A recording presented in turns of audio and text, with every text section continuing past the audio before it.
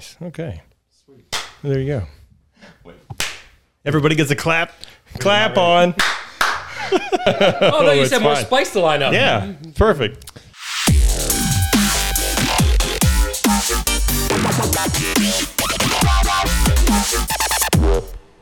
Hello, everybody, and welcome to the Reboot Something podcast. My name's Chad Jeffries, and with us today we have Matt Lake, one of our own DevOps engineers, and we have Scott Dix here, who is one of our solutions architects slash, wait, what do you do? A little bit of everything, but business development is the name of the game, folks. Yes.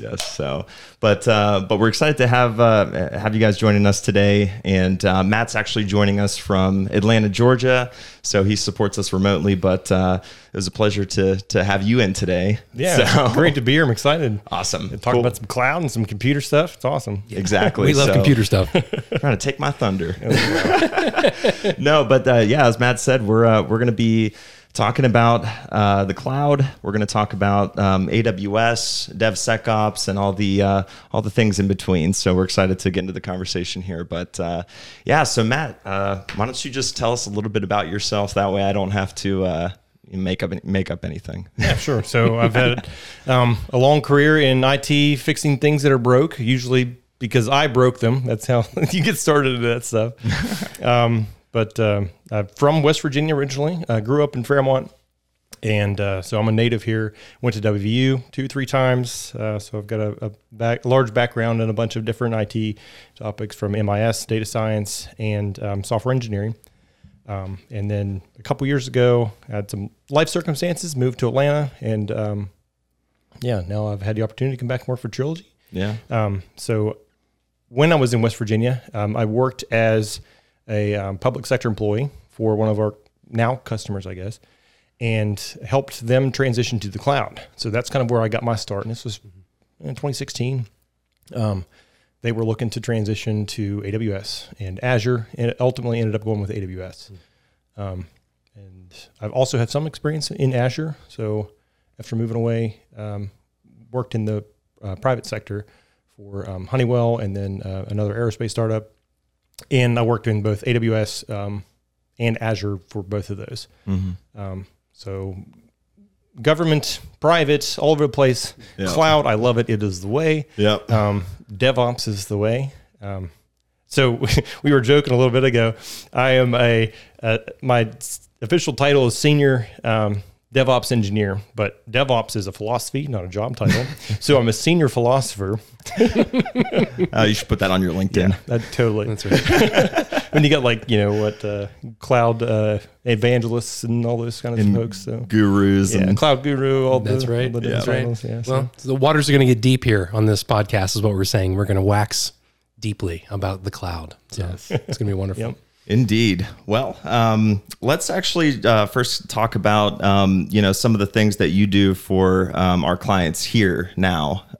So gave us some of your background, but talk to us kind of about what you do, I guess, in a roundabout way. Yeah. So I am, as a Trilogy employee, supporting one of our partners, Red Hat. Got my sure. So I came straight from here.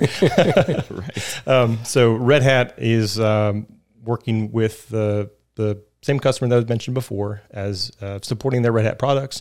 But a lot of that is helping them also transition to the cloud. So adopting some of those cloud technologies, and specifically Red Hat developed cloud offerings that are now out there. Mm-hmm. So I worked mostly supporting a Red Hat contract, and then a lot of internal IT operations for Trilogy itself, making sure that we as a company are secure, that we are doing things, eating your own dog food. Mm-hmm. MFA is a very hot topic right now in the public sector, especially with the executive order that's been published a year or two ago now. Yeah, it's a hot topic now, but it should have been a hot topic about 7 years ago. But sure. We're getting there, and I would say that we're paving the way, helping folks implement that stuff. So yeah. Absolutely. Awesome. I think this is kind of a good segue as talking about Red Hat and cloud technologies, and with the recent ROSA, FedRAMP approved. So now that's, kind of getting into the weeds of that. And the other day we actually had Red Hat in for training from Justin Bowman too. That went pretty well, I would assume. Yeah. Yeah. Yeah, that was super cool. We had one of our Red Hat engineers, Justin Bowman. He provided a kind of how-to. So everybody out there that does not aware with what ROSA is, that is Red Hat OpenShift on service on Amazon Web Services. Big mouthful. So ROSA, that's what's on the side of the bottle.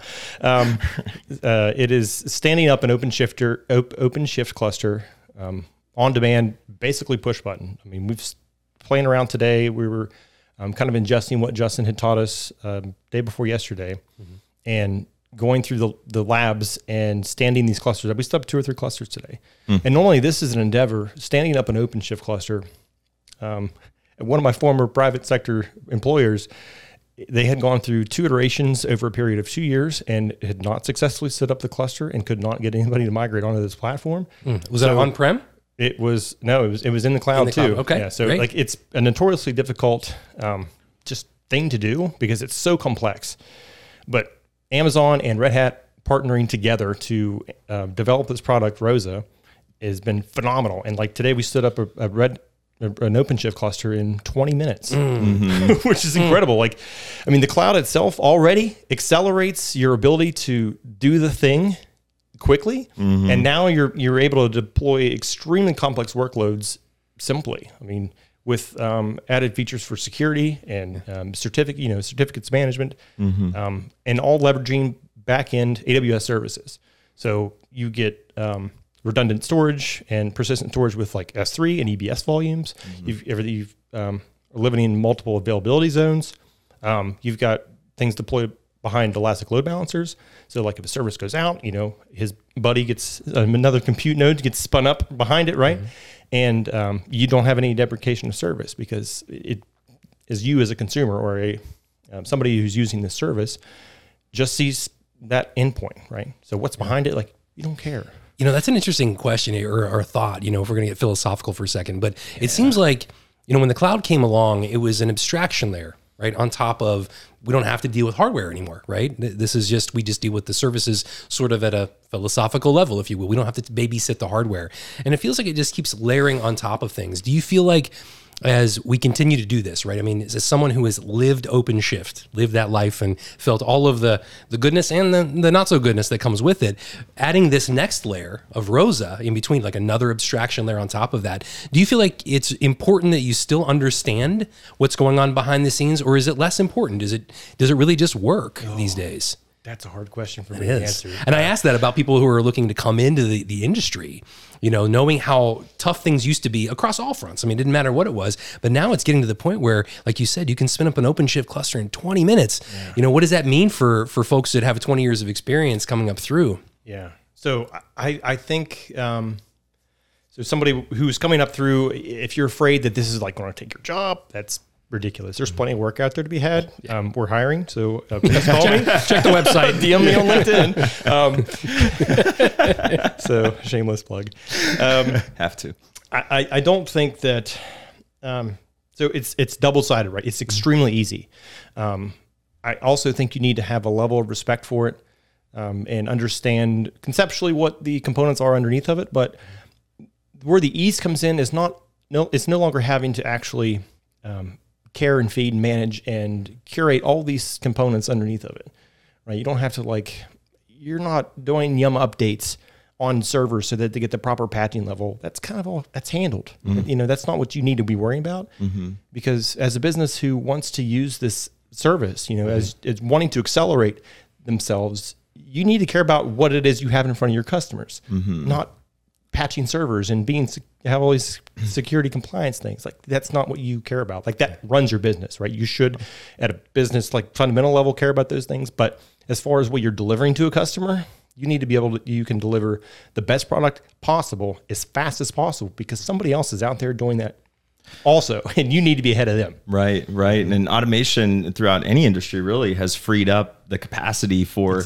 more work in innovative spaces. So, Right. And to go back into that, the philosophy angle of things, as we free up, trilogy time, for example, or as our customers free up time all the way around, we get to take the part of us that's uniquely human, right? The creativity, the ability to sort of make this thing do what it's supposed to do it faster, do it better, do it more efficiently, to update workflows, which really that can't be automated yet. We're at a point where that human creativity, that is the premium. That's the special thing. And quite honestly, when we talk about, Trilogy, one of the things that impressed me most as I came on board a year and a half ago is how innovative many of our thinkers are outside of it. We're talking about designing systems. Again, these aren't necessarily the guys that are doing the updates on systems. They're thinking big about how this happens. Yeah. And so would you say that, Rosa, for example, frees up some of that gray matter? Oh, absolutely. Yeah. Because you're no longer having to architect a lot of these like micro components, work together to make this thing work. Mm-hmm. You can see,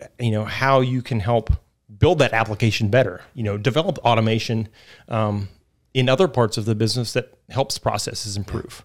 So absolutely. Yeah, definitely. I get that. It was funny. We were at an event last week with Health and Human Services, and almost without exception, every single CXO, whatever title they had, really spoke about people and culture.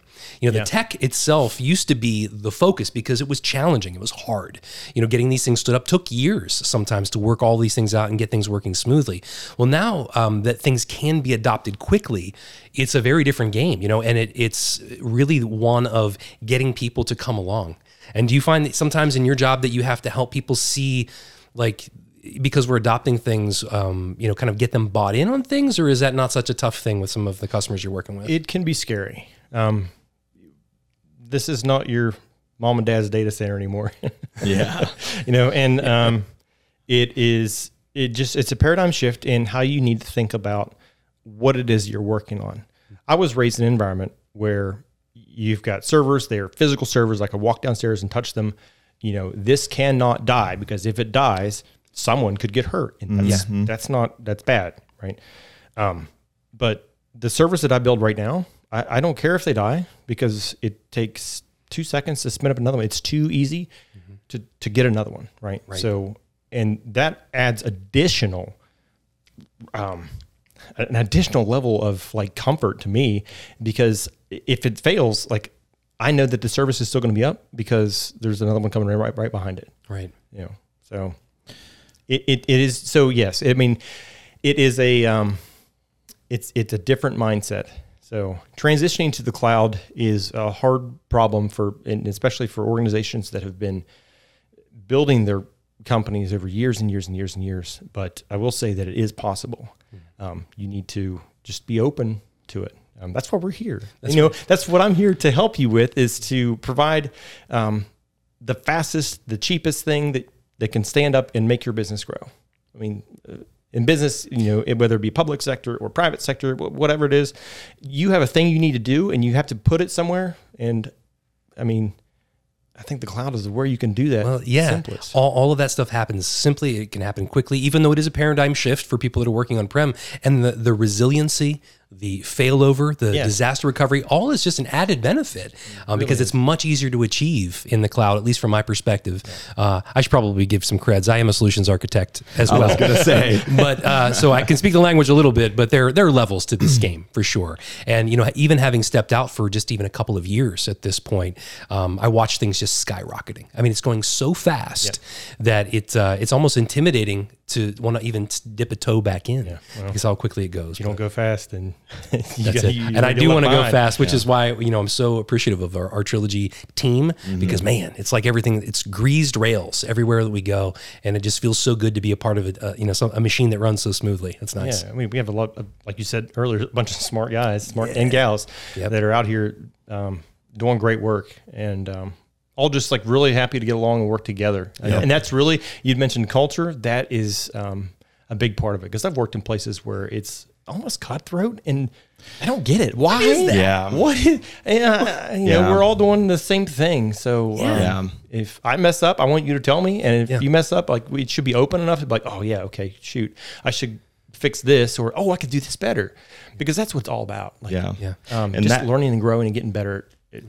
And that culture expands internally too. It's one of those things where we want to partner with, our partners. We don't necessarily see them as competitors. It's like I think Scott claimed the term competimates. I heard it I borrowed it from someone else. You borrowed it from someone else. Somebody said frenemies, and I heard competimates. I'm like, I like that better. Yeah, competimates. But it's kind of the same philosophy where it's, it's not just the internal culture that we speak. It's like, how do we, exemplify that in partnering with great companies, third party service integrators, for example, and other companies that are like Trilogy in a way, and combining that manpower and that expertise, and really Captain Planet with our powers combined. Well, it's funny you say that since we have absolute permission to go philosophical here, and I'm just going to keep going back. You took it there, Matt. For any of us that have worked at any level of any organization, I don't care what kind of business you're in, one of the most gratifying things that I think a human being can experience is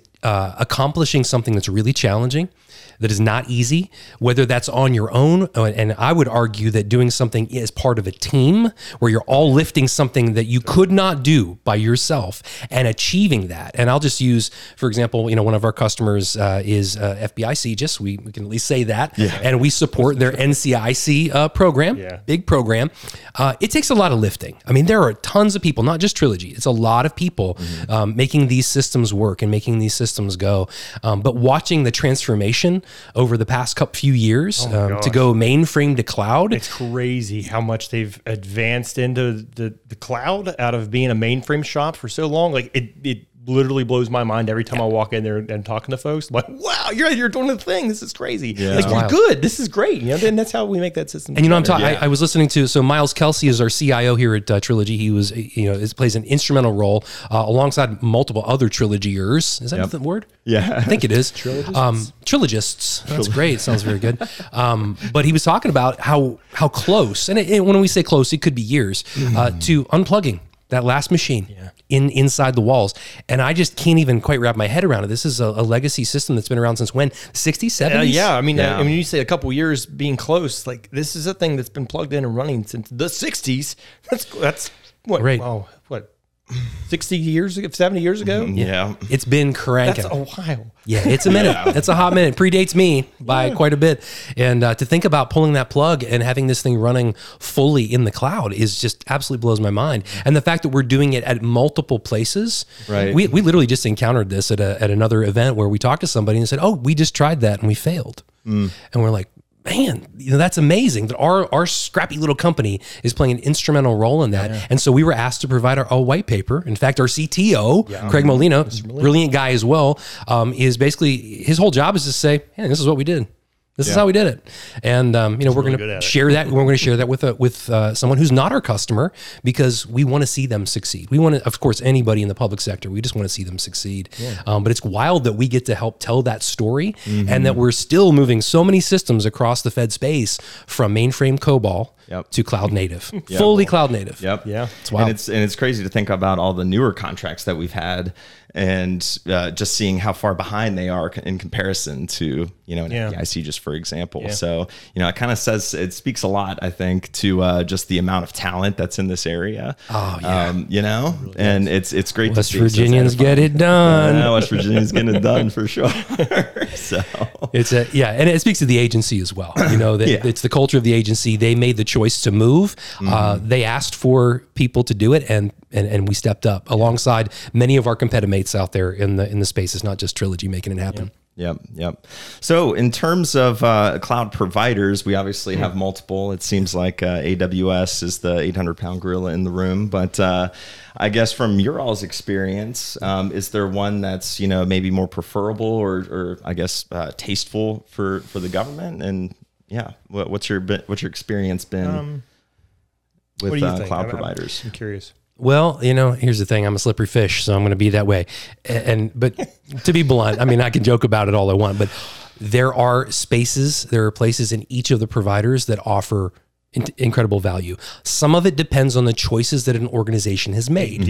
If you've gone in as a Microsoft shop, the integrations that are already built into the Azure platform, which is a solid platform. I've had limited experience, wrote some Terraform in Azure and then supported it at a previous posting that I was in as well. They've got a good product. Google is interesting. They have come third and they have learned from a lot of the challenges that I won't necessarily say mistakes. I mean, everybody was doing the best they could. right? You're figuring this stuff out and it's never been done before. Yeah. And so Google has kind of watched it and said, well, we see how this is going, but we're going to try a slightly different way. So they've got a novel way of handling things. They had a narrower, at least out front, a much narrower scope of offerings that they had. They didn't have a ton of things, that what they did, each one did it really well. And so that was a unique offering. Azure, I think, was expansive. They came out and they really offered a ton of things, did the best they could with that to sort of match AWS. And of course, AWS, man, they just, wow. They were the first one. S3 was the first public service, I believe, that they offered. Yep. And I remember hearing about it. I'm like, what's that? That sounds that's storage. Not a big deal. What was that? It wasn't like a mega storage, or I can't remember what it was back in the day. It was one of those free file share services. I'm like, why do we need this? We got Dropbox. We got these, whatever. Yeah. And but S3, well, Dropbox runs on S3. But the thing about Amazon is the incredible flexibility. It is Linux based for any shop that leans that way, which is really every shop I've ever been a part of. It just seems like, if you speak that language, AWS maybe comes a little easier, and then Google too. But honestly, they all have a place.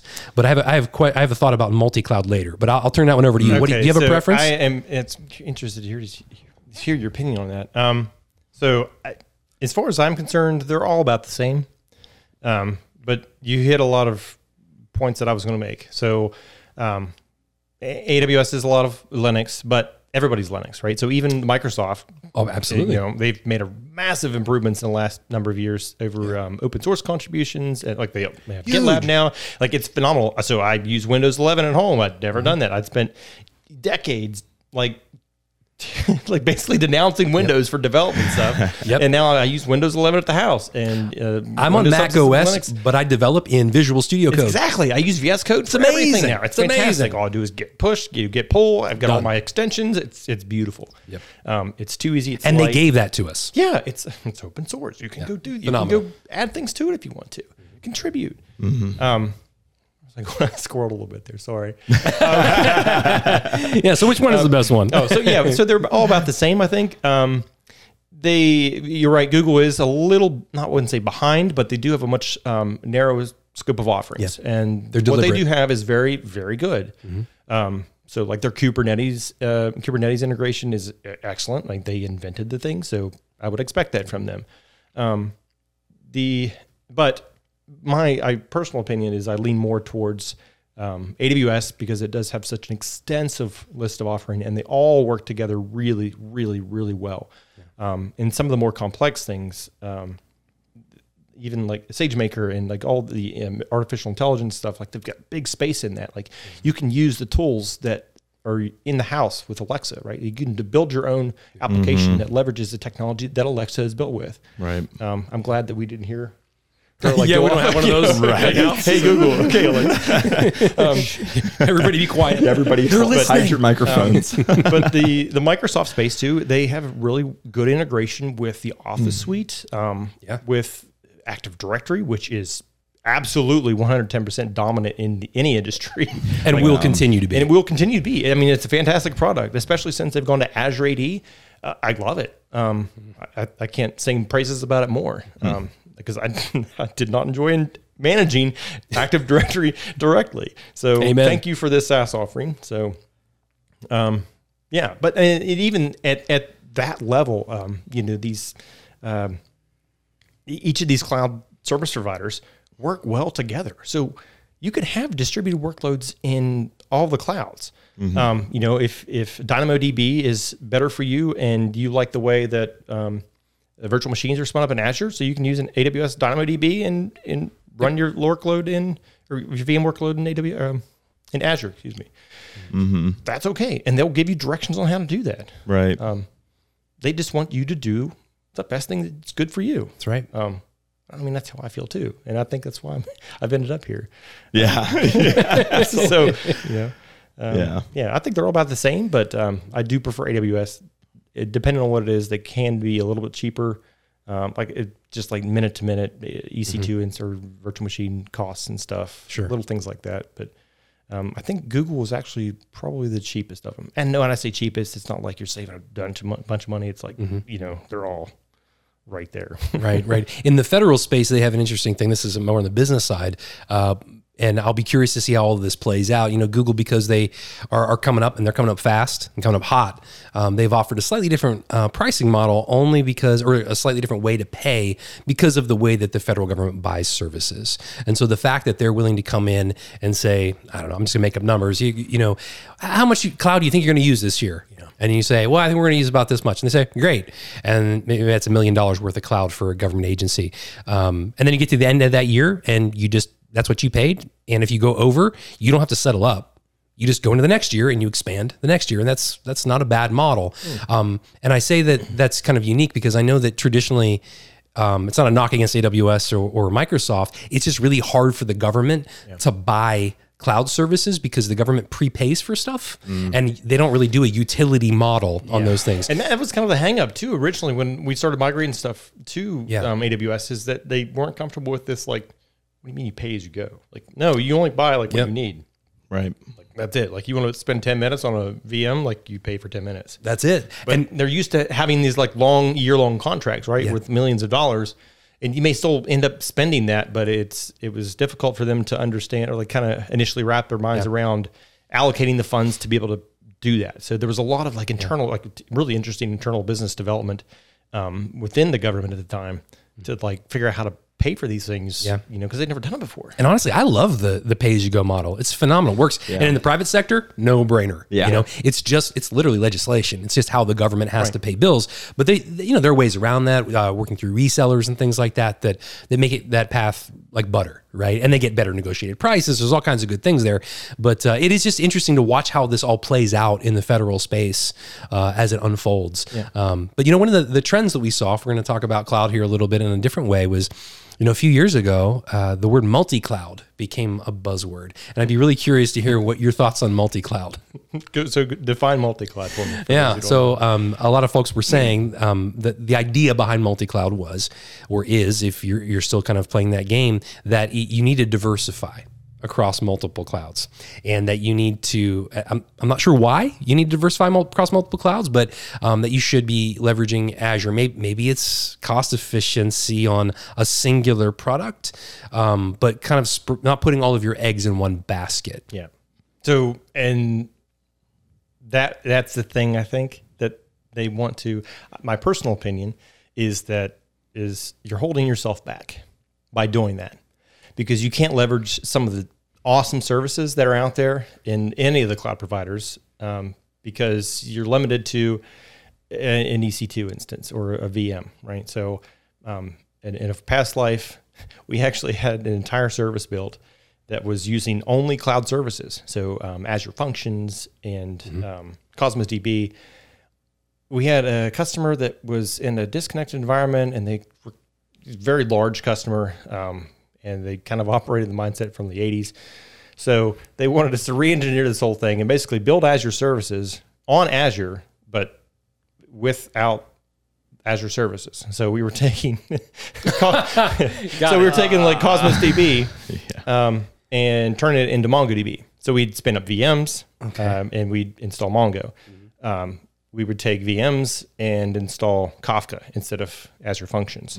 So that was extremely hard, so hard. Like it was stupid hard, because like this was already solved and that we're already inventing the wheel. Was the idea that just in case you needed to move it? Yeah. Well, and so they wanted the ability to move to another cloud or to on-prem, right? So we thought, we're going to be smart. We're going to deploy this in Kubernetes. So we'd spin up a Kubernetes cluster, which actually helped a lot, right? Because the actual deployment of the applications and such, all the applications were already containerized. So that helped significantly. But these platform deployments needed to be containerized. Yeah. And there's plenty of projects out there, and there's plenty of like documentation on how to do these. So like we got that. But then moving away from operating in a cloud environment into a VM, or running in a VMware environment, or on,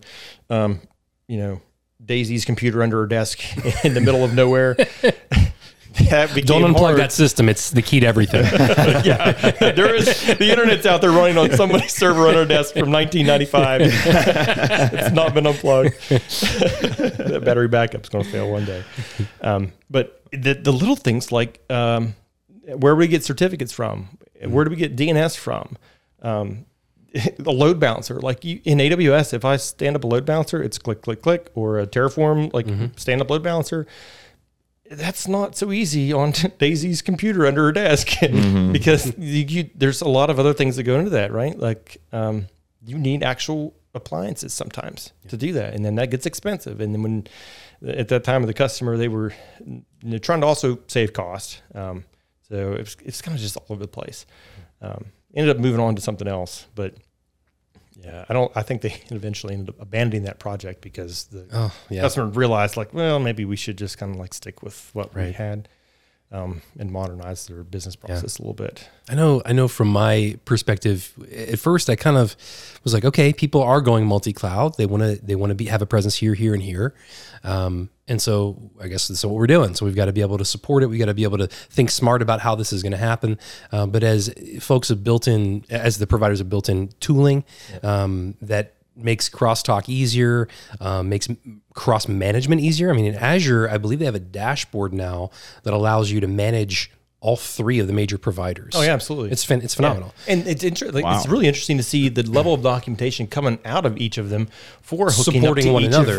All the other stuff. Absolutely. So, but the place that always broke down for me was the skills gap, because in terms of it's not that the principles are the same, jumping from, in my experience, an on-prem environment to the cloud was a shift, but wasn't that big of a shift, right? What you had to learn was where to click, what API to talk to, what was the name of the service, what was the price. And it wasn't that hard, it just took time to get there, and also adopting the mentality. And I would argue that replicating or getting people trained up to be able to be efficient in another cloud is a spin up time. It's not that it can't be done. It can absolutely be done. If you know AWS, you can jump to Azure, you can jump to wherever. It's finding things and finding how to talk to them and learning the quirks of these systems. And there's little things between each of them. Like a virtual machine is basically an EC2 instance, but the networking is not the same, right? So AWS considers you've got multi-regions, and inside of a region is an availability zone. But in Azure, you don't have the concept of availability zone in the same way that AWS does. So some of the constraints aren't the same because they've just called it different words. Right. But it's kind of the same, but it's enough that if you're going to be across all of them, as a business trying to deploy an application across all of them, you're spreading yourself too thin. As far as like being able to deploy and like you said, the skills gap between, you need to be able to manage across all these different things. And understand all those words. And like, I would rather have somebody spun up like really well in one instead of like, I would argue that it would be like developing an application and saying, look, you guys are going to write in JavaScript and Node. You guys are going to write in Python. You guys are going to do Ruby. Go. And it's like, okay, well, it can be done. Yeah, absolutely. Right. It can be done. But sort of unifying on a concept does seem to accelerate. I mean, and keep things moving. Because then that opens up other opportunities for the business to grow, right? Because now everybody who's writing in Node can share all the Node code, and we're not going to get into a debate about like React versus Angular. That's probably another podcast. But it's put it on the list. But just talk about it now. I'll clip it. But I mean, that is an opportunity for building the internal knowledge base of the system that you're working on, right? That's right. So, and knowledge sharing, inside of it. It's one of the things I love about Trilogy. You hop into a Teams channel and people are, sharing. There's a lot of that going on, and it's nice to be able to cross-pollinate that way. But if we were all working in different systems and be able to say, well, philosophically, this is how it's done, isn't it quite as helpful as like, no, you need to go here and do this and make that happen. Right. Yeah, exactly. So in talking about some, our customers, obviously, most of them being, in the federal space, what are some of the big, hang-ups whenever you're, trying to sell cloud, or maybe, a portion of their service, or maybe a new product, because, AWS is releasing new products all the time. So how do you go about, selling those products, or I guess, maybe a use case of getting what's that? It'll be okay. Yeah. That's right. Yeah. We talked about culture shifts earlier, and a lot of that is about creating a sense of psychological safety, right? Yeah. That this is going to be okay. And here are the reasons why. especially in agencies that are already in the cloud, right? You would think that once you're there, continuing to grow would be easier, but it's not necessarily true, because it is project specific, it's department specific. There are a lot of moving parts inside of these things, and change is challenging for all of us. It's not, to some degree or another, change is hard. Yeah. And so getting people to feel comfortable with those things is important. I have some other thoughts about that, but I'll let you. Well, relax a little bit. bringing in experts or having your people trained to be experts goes a long way. And trust them. Like, you're investing in your people to do the right thing. Trust them. I mean, there are ways. Everyone gets nervous about the security in the cloud, right? Like, oh, it's could touch the internet. Yep. That might be okay. Maybe that's okay for your business model. Maybe you've got a public facing service you need to operate, but there are controls in place that are relatively simple to implement and rock solid. Yeah. And you've got not only yourself behind this, right? So a lot of customers have always worried about like DDoS, so distributed denial of service. And that's not really something that I worry about, because I know that if I've got like this one port open and like my service is listening to that, my security group is going to protect everything else. And if something happens, like, or somebody starts spamming like my load balancer, I'm going to get an alert. AWS is going to get an alert, and then they're going to take care of it, right? They're going to go find this guy and take care of business, because they don't want us to look bad. And it's like, oh, well, I don't like the cloud, because that impacts them. That's right. So like all these services being Yay robust, for shared responsibility models, shared right? responsibility model. Yep. It's fantastic, right? So the higher you go up in that pyramid, the better your services are, because you're putting more responsibility on those folks. So that's why, earlier we're talking about multi-cloud versus single cloud. When I say go into one cloud, that lets you use more robust services like DynamoDB, that you just need to put your data in the thing. Let somebody else manage it being updated and it being performant and stuff like that. Like, there are little knobs you can turn to get some more juice out of the thing, but it's really abstract in such a way that like that's not what you need to care about.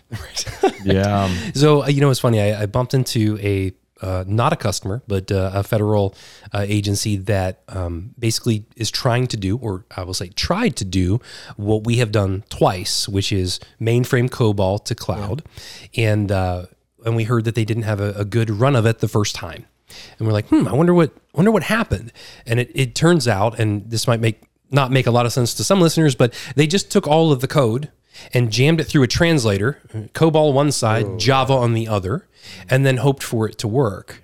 And they were like, we've got 1 million lines of code that I was told. I'm like, okay, that's an irrelevant metric right now. What we need to talk about is the architecture. Yeah. What do the bits and pieces of this code do? Yeah. And can we turn them into little bits and pieces and turn them into things?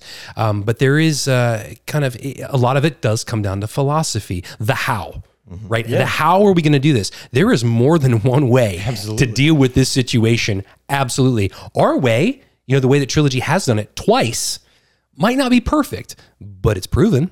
Mm-hmm. It has worked, and it's been our SLAs are being met, which are incredibly short. And if we miss them, we're answering to Congress, right? It's no joke on these SLAs. And so, to hear people sort of missing the boat, as you're trying to sell concepts in the cloud, because they're not exploring all of the how and the different ways that can be done, it can be a little bit frustrating sometimes to watch when it's like, we might not have the perfect way, but we got a good way. Yeah. Mm-hmm. And you breaking those up into different, like what is the thing doing, right? Mm-hmm. And then breaking that up into smaller things, like jobs that need to be done. Yeah, killing the monolith. Those, then it's no longer a monolith. It's not this massive machine that needs to be run. It's a bunch of tiny machines. It's like nanobots versus going right back to what you talked about, where if one of them starts getting shook up, isn't meeting certain metrics, whatever, it just takes itself offline and is replaced. Exactly. That's the beauty of the container orchestration platform like Kubernetes or OpenShift on AWS. It's beautiful. Like, it handles those things, but you need to kind of shift how you think about what is this thing doing? Like, what do I need out of it? Because I don't care about the code. Like, I don't care about the application. I care about what it can do for me, right? Like, I care what job it fulfills at the end of the day, because that is what actually matters. So, yeah. So let's talk about security. I feel like obviously the nature of the data and information that we're dealing with is obviously at risk. So let's talk about DevSecOps and just security in general. So one question I have for you is how does AWS enable? What was that? I'm gonna get my sparkling water. Okay. Yes. Trilogy sparkling water. We'll make sure to clip that in. So how does AWS enable organizations to implement DevSecOps workflows? Well, since you can do things so much faster, it allows you to create more automation, and more automation is better, right? Because if it's repeatable, you want to keep doing the same thing over and over again, right? Because then it becomes predictable.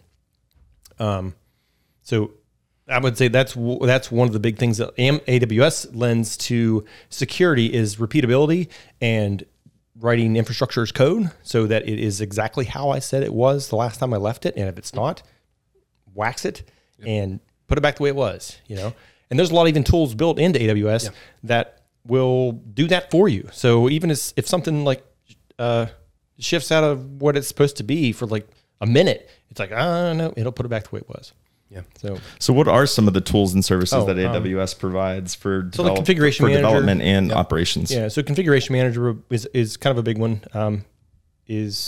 So that's like the thing that you can use to say what your machines are going to look like. Mm-hmm. CloudFormation is another big one. But Terraform is another good tool I like to use. Ansible is another excellent tool for configuration management of like config files and standing up infrastructure, things like that. Mm-hmm. But then code pipelines and testing your code. Test your code. Like there's no reason that you shouldn't be testing your code. We test that live, right? We test that live? You want to test everything before it goes anywhere. I mean, you hear of these like... I guess you could do that. Something like it live. So some of these, you hear these sexy stories from the big folks like Facebook or Google deploying thousands and thousands of times a day. And there was a period in time when these folks came into the public sector employees, one that I worked for, and was trying to like sell these concepts like, hey, this is possible. This is how we do it as Facebook or as Apple. And you can too, because you're the government and you should be this way.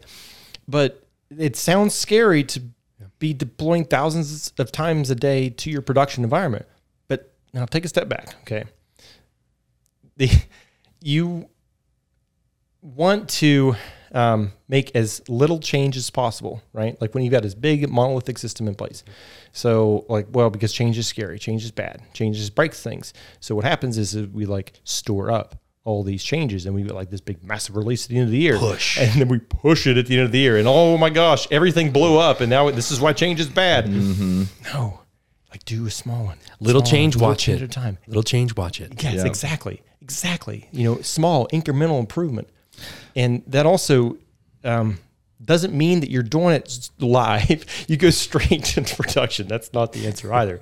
But you have being able to spin up environments quickly that are exactly what you would expect in production. Mm-hmm. And, that code is tested. And why are they exactly the same? Because the environments themselves were coded and deployed in two different places. Exactly. So they're mirrors of each other, pixel perfect. Exactly, pixel perfect. Yeah. Like I may have been doing this for 35 years, but I am still a human being. I'm going to screw something up. I have screwed up a lot. I'm going to screw up a lot, but the more things that I can put into code and make the same every time, like I know that environment is going to be deployed the same way every single time I press play. I'm going to say a dirty word. ATO. Oh yeah. And a lot of times in government, people are afraid of the ATO. It's actually a great process, right? It forces us to go through a very long list of controls and make sure that all of those boxes are checked. Now, previously, when we were doing this on-prem, we would build this thing out, we would get it ATO'd, and then what? Right? Because there are physical changes to the systems that are being made. Hard drive swapped out, different things are happening all the time. Now that we're in the cloud, once something, to go back to Config Manager, for example, or some of the AMIs that we may use, the machine images, once these things have been proven and vetted and all the boxes are checked, it is literally etched in stone at that point. And so you are compliant to the ATO and you're checking all of the boxes. And so while, going through that process can be a challenge and it's a lot to get done, it's actually a really good process. And the cloud complements the ATO process so beautifully. Yes. Yeah. Because all that stuff is codified. But that doesn't mean that you don't have a stone today, tomorrow, and the day after, right? That's so right. that becomes more of like a fluid ATO because it's changing daily based on the checks and balances you've got with your code, right? So instead of deploying directly to production, you've got 2 or 3 environments that it's going to before that, and we're using in that pipeline. And we're using tools like Splunk or Inspector or these kinds of things that are we already have the checks built. Right? We know how to do it. So you just stand these things up and run it again and make sure, hey, are all the boxes checked like we had before? Exactly. And you know that stuff before it goes live. That's right. So it's okay for it to go live every day, but it's probably 2-3 days behind because it's already gone through all those checks and balances before. I would argue one thing, and this is an important thing. We talk about security in the cloud. It feels so wide open. Like, oh my goodness, it's on a computer in outer space and anybody can get to it, right? But the fact of the matter is at the end of the day, people are always the weakest link. Yep. Yeah, always in the security world, people are always the weakest link. It's not Azure or Google or any Microsoft is getting rid of passwords, right? Like this is their whole philosophy is they don't want to have passwords because people come up with passwords and that's how these big systems. That's right. They're flawed. We all follow the same kind of premise. Like this is my dog's password, name, but now I'm going to write it down. So now I'm going to pick it up off your Post-it and write it into your computer. Exactly. Yeah. If it doesn't end with 1, 2, 3, bang, it's not even a password. To me, so. Oh, geez. So how does AWS provide some visibility and control to the security of, the application development lifecycle? Oh, so like through your code tools, like code pipeline, code build, Inspector, Guard Duty is another service that they offer that like kind of just gives you visibility into things. And when they change, you can configure them to provide notification or to fix it. Like maybe you don't want to I don't care. I don't want to wake up at 3 a.m. because Bob changed some config file. Change it back. That's right. I'm going to talk to Bob tomorrow. That's right. Or when I get back from vacation, whatever. Yeah. Yeah. It's a very different situation, right? I mean, there were so many, I'm sure you've had many of them too, where you get the call at 7 p.m. And then you're up for so long. You're awake. You're tag team with somebody else. You sleep for a couple hours and then I'll sleep for a couple hours. And you're just pounding on these problems, right? These on-prem issues with these servers. And that was the biggest thing for the cloud. Once I learned how to automate and sort of codify things in a way that they couldn't be changed or that they could, but it would roll back if a problem was found. It was a game changer. I haven't had an overnighter that I didn't want to do for quite some time. It was usually they're deadline driven now, which is different. Yeah, that's a very different situation rather than something that drives you because something breaks and you've got to show up and be there until it's fixed. That's not a fire, right? Like, right. I don't want to be a firefighter. No. I want to be a philosopher. Well said. That's great. So does AWS integrate with other like security tools, like vulnerability scanners? I guess what is that? SE or SIEM? Some tooling. Yeah. So some tooling. So do they make it kind of simple? Yeah. The short answer is yes. Every cloud provider is really just computers. API interfaces, direct interfaces, it's the same as everything. And so, for example, a Splunk shop, that's a third-party tool used for, data collection and logging and things like that. The ability to, for example, everything's going serverless these days. Everything's going containerized. Yeah. Back in the day, it used to be agents that were installed on servers and things. But sometimes you can do that. Sometimes it just all depends on the different ways to do it. Yeah. But you can take something that is not at all related to AWS and point it at those services and have it watch. All the way down the line. And it doesn't matter if it's AWS, any cloud provider is set up to be able to do those kinds of things. If it computes, we can generally integrate external tooling. Would you agree? Yeah, 100%. I mean, because at the end of the day, like they are all about the same thing, right? S3 is object store. Blob. I mean, it's just just an object storage place. Now, where they get nitpicky is like, oh, I'm like sub 10 milliseconds, like I'm sub 5 milliseconds. That's fast. Either way, right. But all these tools, They work generally just about anywhere you could plug them into. Yeah, I would say, because they're all API driven, and that is another really important thing. Is that all these applications, if you built with like RESTful APIs, that you can talk to them and get them integrated with other things. So, yeah, it's phenomenal.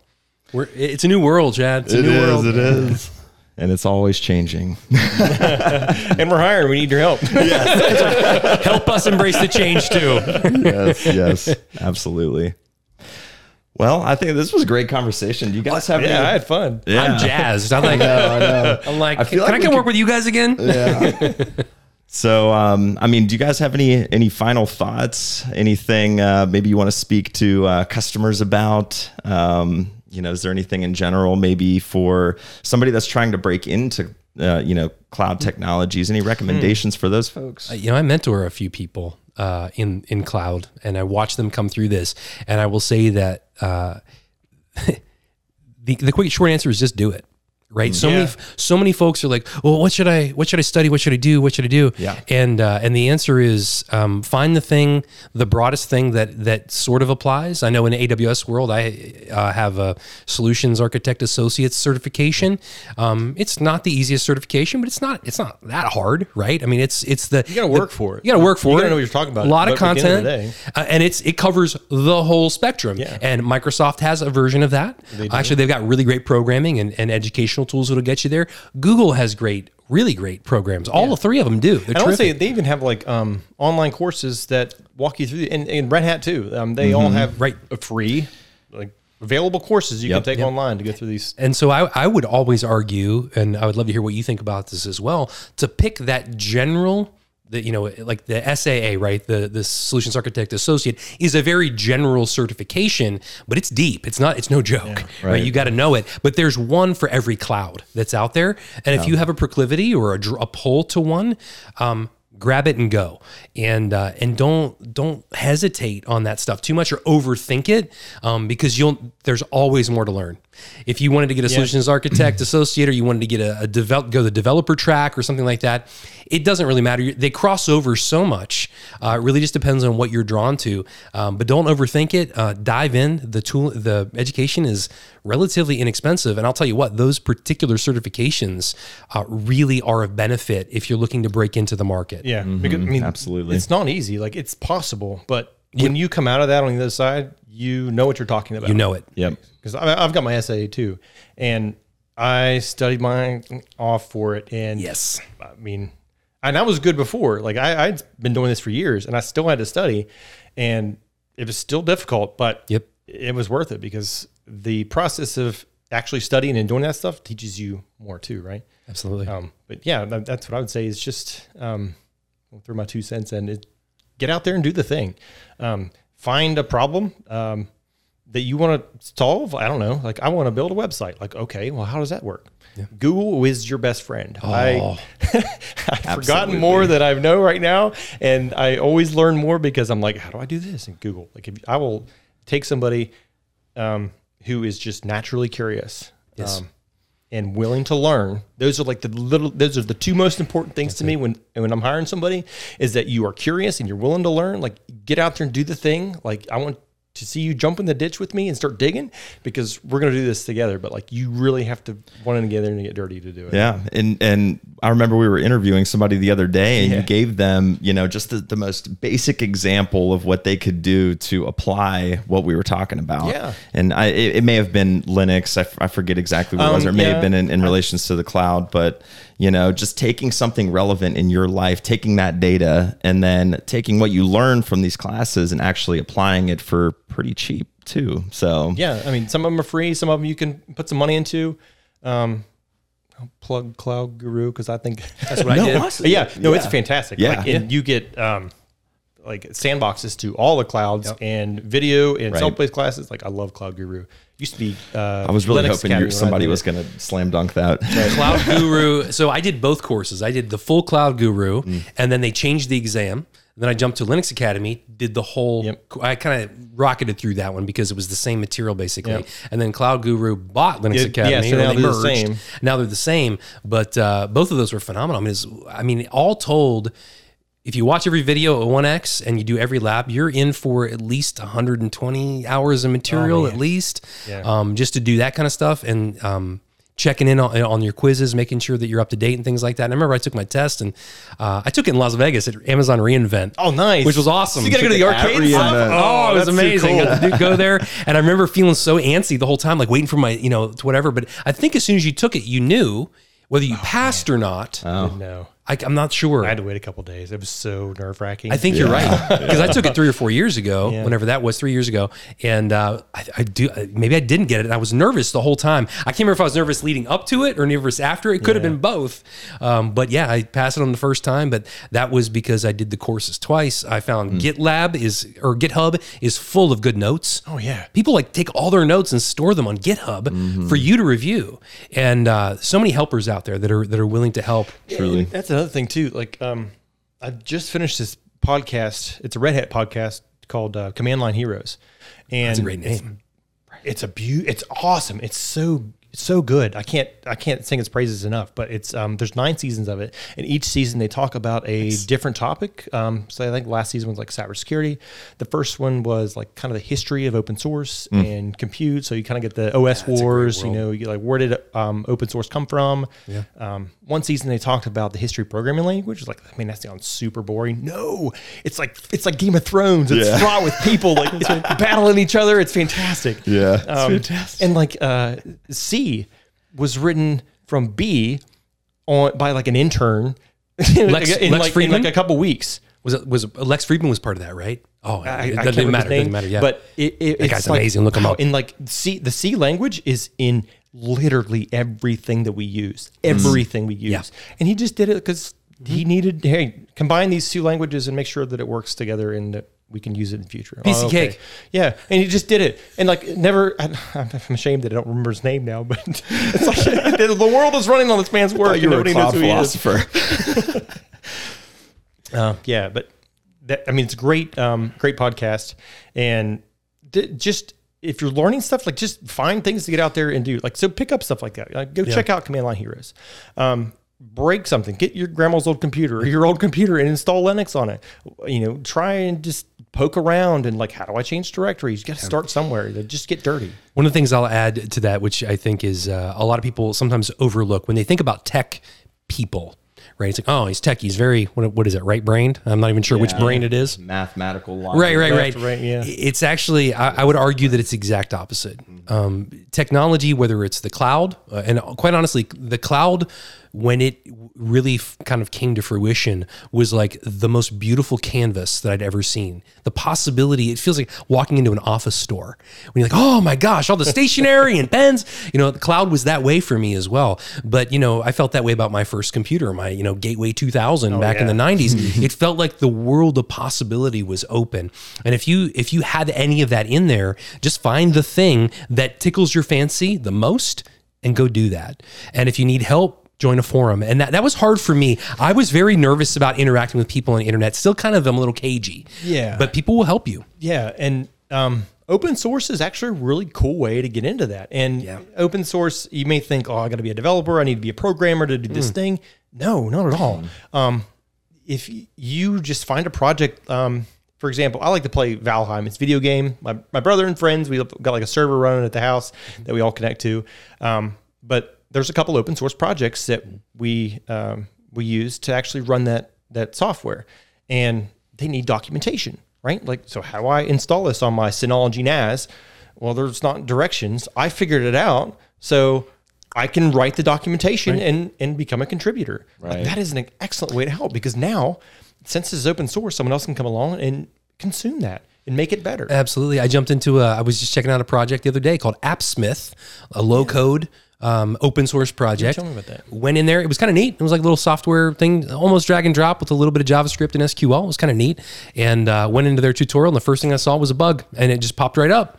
It literally reported itself to me through their website. And so the first thing I did was jumped over to their GitHub page and was like, hey guys, jumped in here to do this. And this is contributing to open source, right? Yeah. Here's a screenshot of what I'm seeing. Here was the expected behavior. we're done. And they were like, hey, thanks so much. We'll get that fixed. That is also contributing to open source. Because now somebody else doesn't have to experience that problem. It's small. And like just that incremental change, we're going back to this iterative development thing again. Yeah. And that micro change is making the application better. And the stronger you build it over time, it just does nothing but get better, stronger, faster. Right. And that's Trilogy in a nutshell.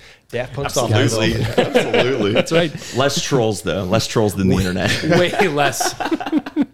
Oh, man. A lot of people willing to help, which is great. So, well, gentlemen, it was great to have you guys on, and thank you so much for listening. We're going to have so many more topics to talk about. This was just skimming the surface. So, Matt, next time you're in, we're going to scoop you back and absolutely dive a little deeper. So, too cool. Awesome. Thank you. But thanks for joining us today, and we'll talk to you soon.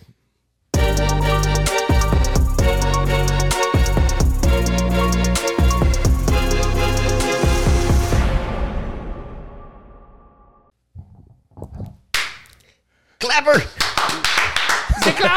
Yeah! Guys, that was super fun.